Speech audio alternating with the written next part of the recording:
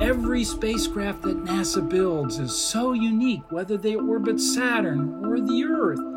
Let's talk to an instrument engineer that creates the commands that tell our instruments what to measure. Space is not this gatekeeper that says if you didn't make it after college, then it's not for you. Space is a place for everyone. Hi, I'm Jim Green, and this is a new season of Gravity Assist. We're going to explore the inside workings of NASA in making these fabulous missions happen.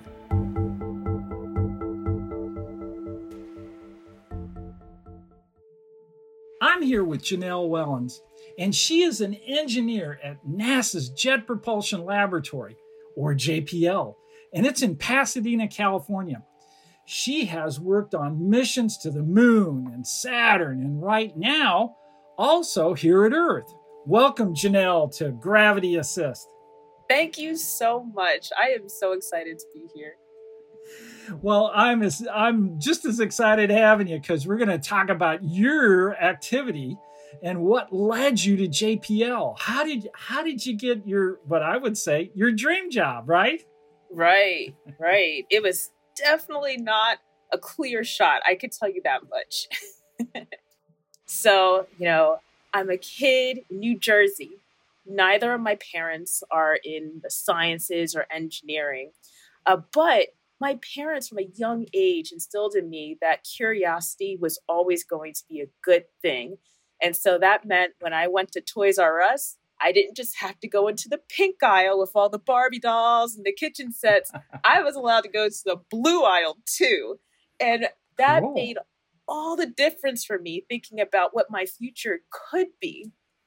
But it also kind of led to some issues. I call them issues, but maybe they're not so much of issues. Because I got to high school and realized that all of the classmates around me, they knew exactly what they wanted to do. And I didn't even know where to start. It wasn't something that was at the forefront because my parents, they also didn't graduate from any four-year universities. But I was actually getting mail addressed to me from colleges all around the nation, colleges I had never heard of, talking about their track programs, talking about, we have this kind of math major, this kind of literature. It was amazing, but it was also overwhelming. I was taking these letters, I was storing them in a container underneath my bed. And when I ran out of room in the container, they were going in the trash can. Okay. And my mom turns and happens to notice there's a pamphlet for a school called the Massachusetts Institute of Technology. It was a school I had never heard of in my life. But my mom, thank goodness for my mom, she had heard of this school and she said, you need to look at this. This is a great school. Yes, MIT. And so we did look at it. We spread it out on the kitchen table and it was talking about how they had this summer program for juniors going into their senior year. And you're going to learn all about the sciences and you're going to be with all these other students from around the nation. And if you get in, it's also totally free of cost, which my mom saw that part and she's like, you're applying to this. I went back and realized that the previous year they had over 2,000 applicants and only admitted one person from New Jersey. Like, it's a wrap. I'm definitely not getting it.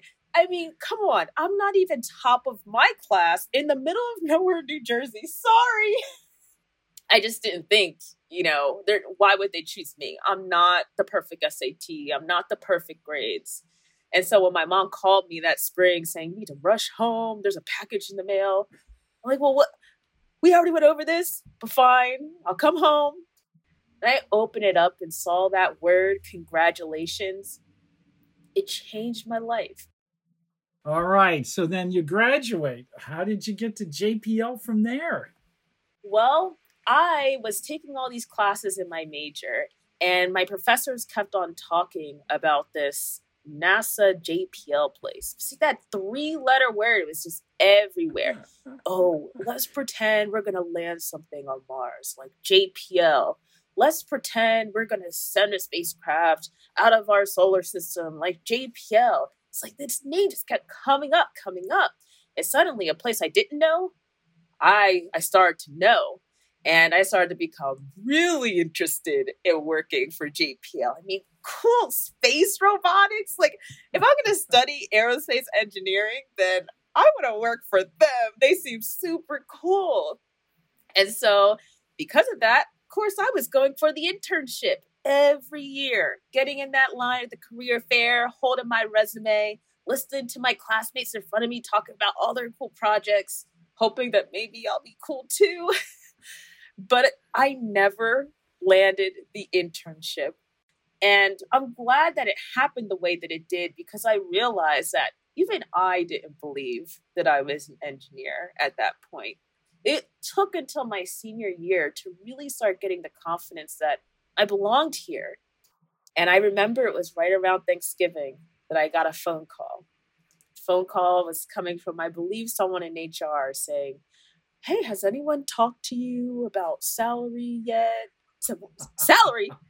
Wait a second. Did I get the job? He's like, "Oh, wait, you didn't hear that yet?" "Yes, you did." And I said, "Excuse me," while I put him on mute. And I had the biggest celebration you can imagine right there in my dorm room, jumping up and down. I couldn't believe it. I finally landed the job at JPL. And not long after that, when I graduated from MIT, I flew out to California for maybe the third time in my entire life and started my new life here working there. Fantastic. Well, you followed your passion. And because of that, you met your goals, and they are lofty goals. So your first mission at JPL was Cassini, I found out. Well, can you tell me more about what you did working on Cassini? Absolutely. So I'm starting at JPL. I'm a new person, nervous all over again because you got the job, and now it's time to prove yourself, right? And when I was hired into a group that does instrument operations engineering. But to be quite honest, I really did not know what that was.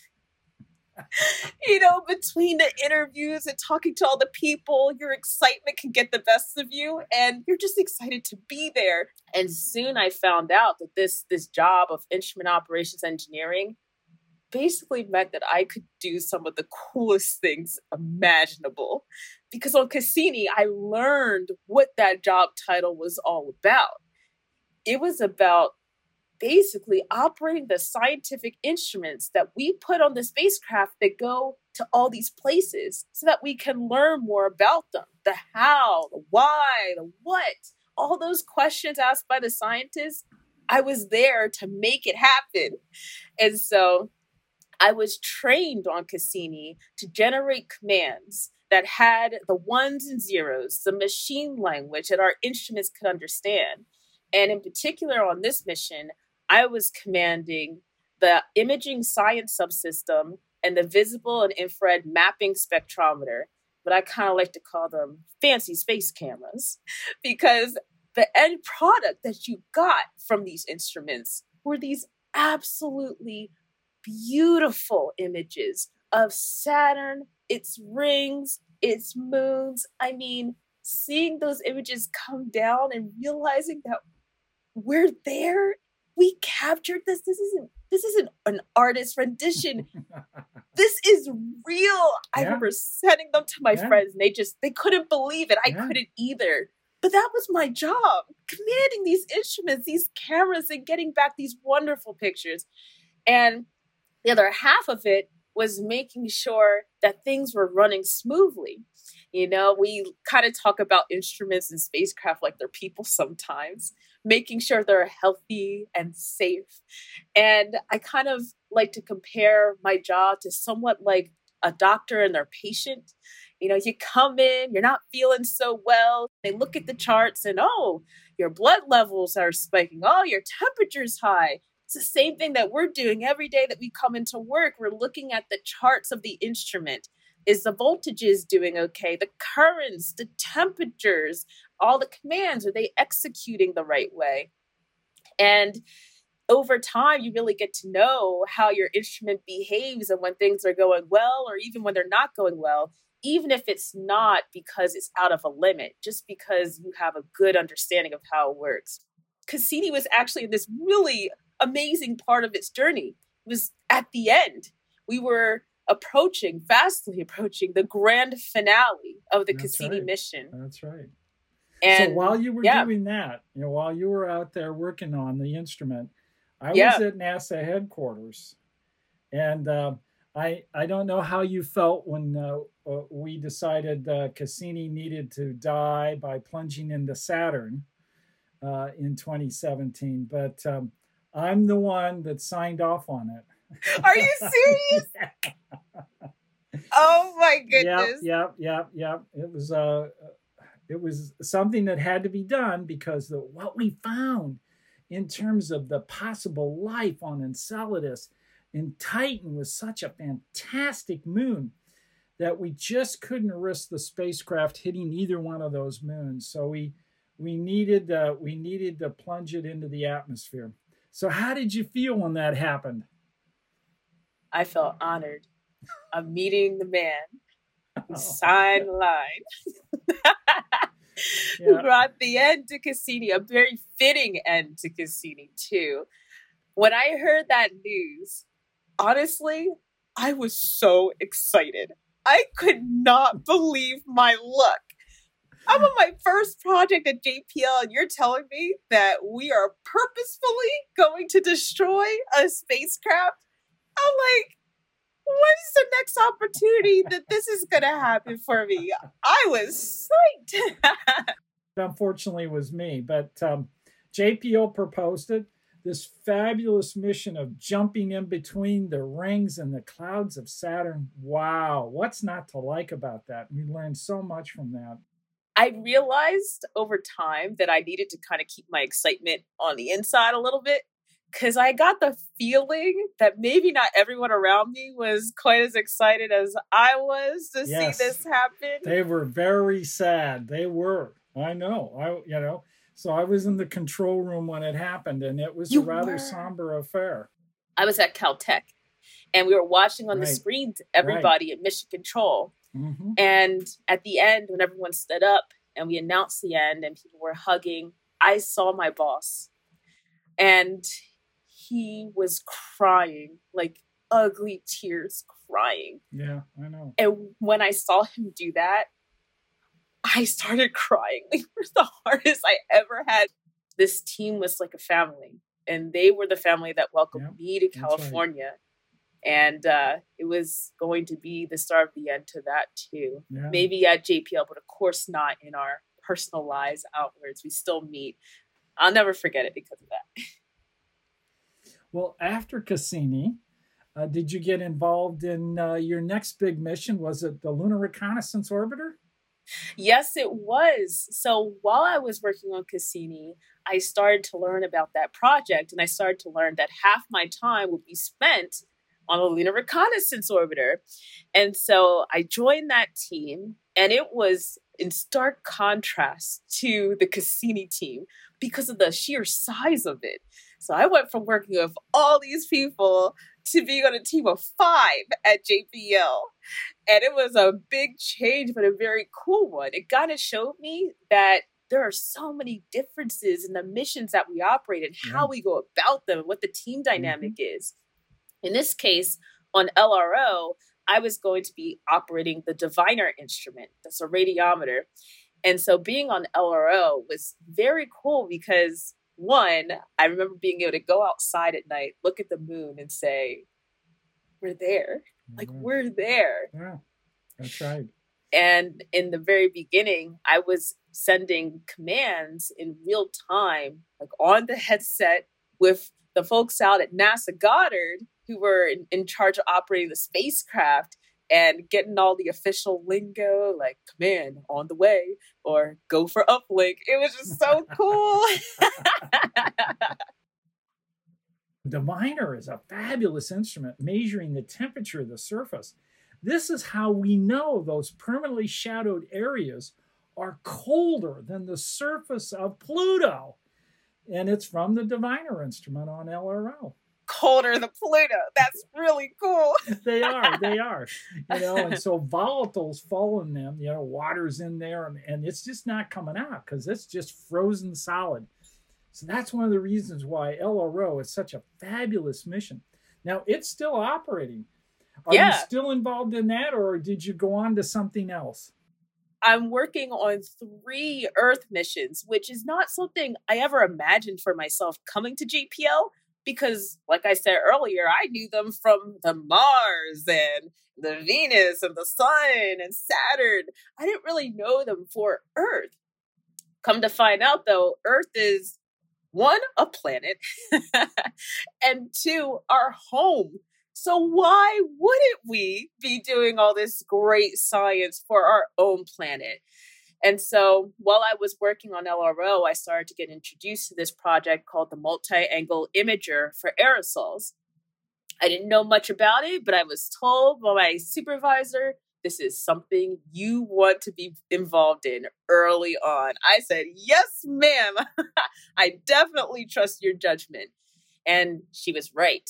I joined that project very early on. And I think what makes this project truly special is that its mission is something that is absolutely going to impact people here on Earth. Because Maya is this instrument. It's a camera, of course, the fancy space camera, that's going to be measuring particulate matter or pollution in cities all over the world. And by measuring this pollution, they're also going to be doing health studies in those same areas. So in addition to Maya, you're also working on a couple other Earth science missions. What are they?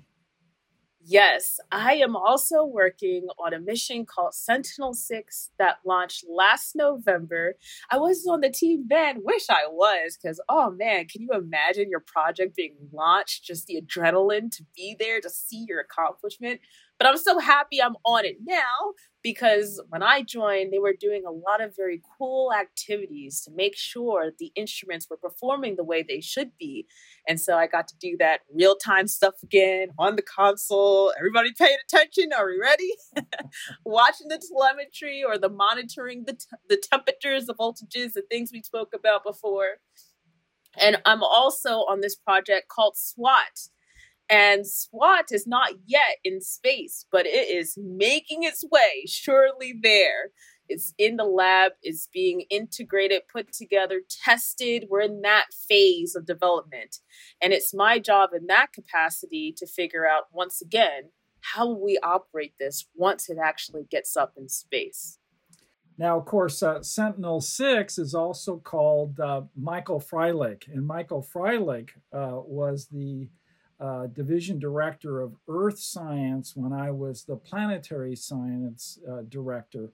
And so Mike and I were good friends, and he has passed away, and I'm delighted that Sentinel-6 has been named after him.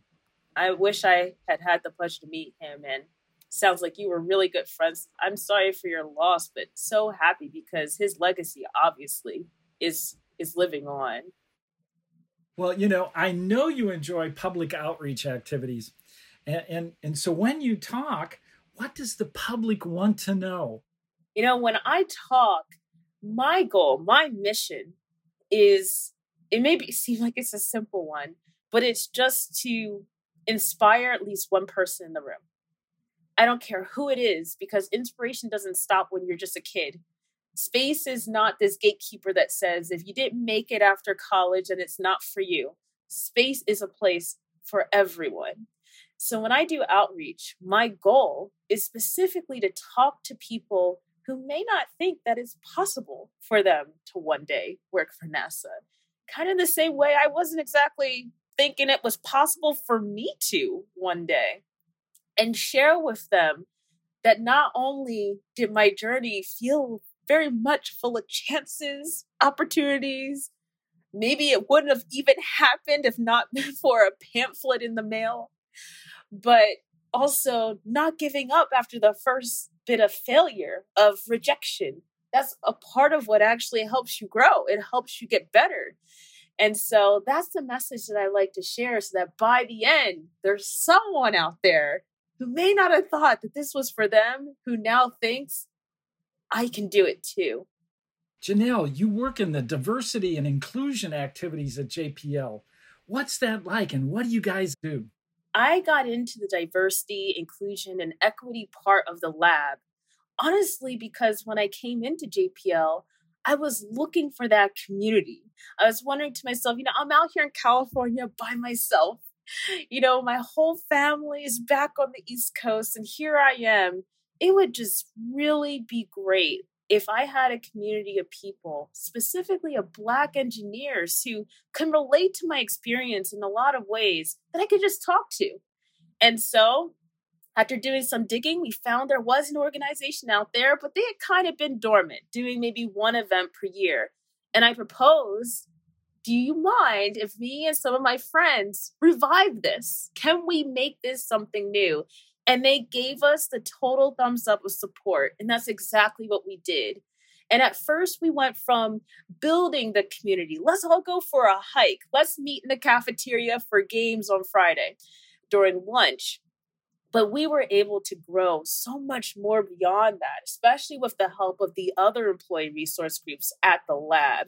And we went from building that community to using that community to institute real change that can only improve NASA as a whole, to make that future for those who never imagined themselves in a place like this, who maybe have never pictured themselves as an engineer because maybe they've never seen someone who looks like them in that space.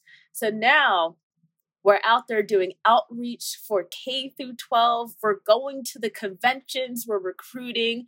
We are helping the lab with creating new events to allow employees to talk with each other about the experiences that we go through to really just make that inclusive environment that NASA is all about. And so I'm so proud to be involved in all those efforts. And I'm looking forward to all the great things that will come from it. Well, that's fantastic.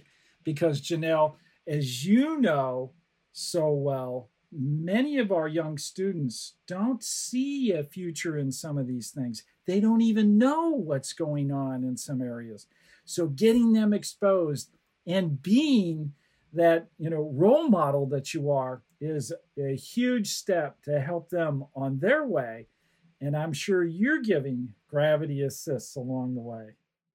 Well, Janelle, I always like to ask my guests to tell me what was that event or person, place, or thing that got them so excited about being the engineer they are today. I call that event a gravity assist. So, Janelle, what was your gravity assist? My gravity assist happened my freshman year at MIT. So I come out of that program. I was so excited to be there. And I realized that I didn't exactly know what I wanted to do. I knew that math was cool for sure. I absolutely loved math. And I convinced myself I was going to become a theoretical mathematician. And all these upperclassmen were telling me, MIT is a school that's known for its engineering. So we're just going to encourage you to take at least one introductory class to engineering. Like, all right. But then I came across one called aerospace engineering. And I was the type of kid who was up watching Jimmy Neutron building a rocket in his backyard and launching to space, thinking, how can I be the kid in the neighborhood that does the same thing? And, the black hole videos late at night. Space is cool. I don't know many people who don't think so. That's and right. So how about I give that one a try?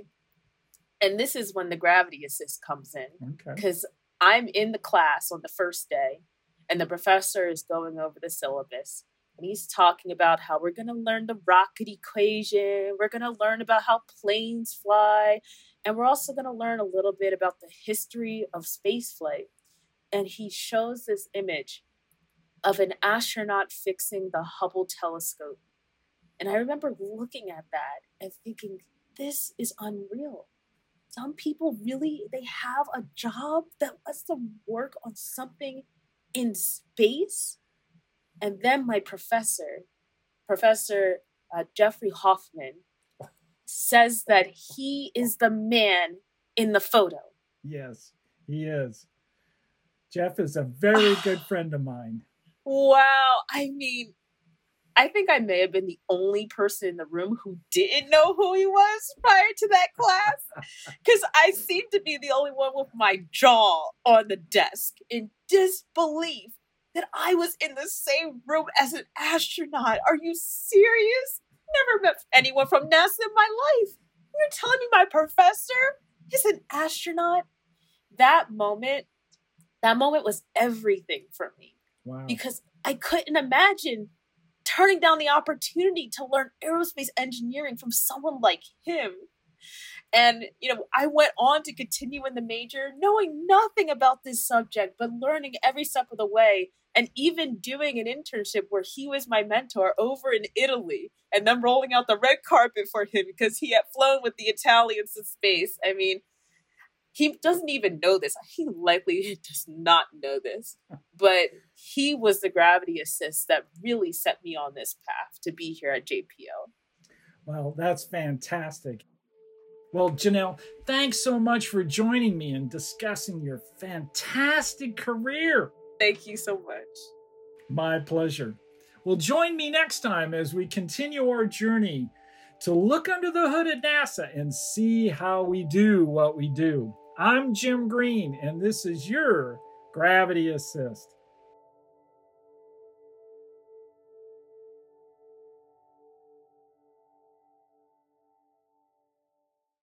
Gravity Assist is going to be taking a mid-season break. Come back in October when we'll discuss the Lucy mission to the Trojan asteroids, space weather, and much, much more. In the meantime, check out other NASA podcasts at nasa.gov/podcasts.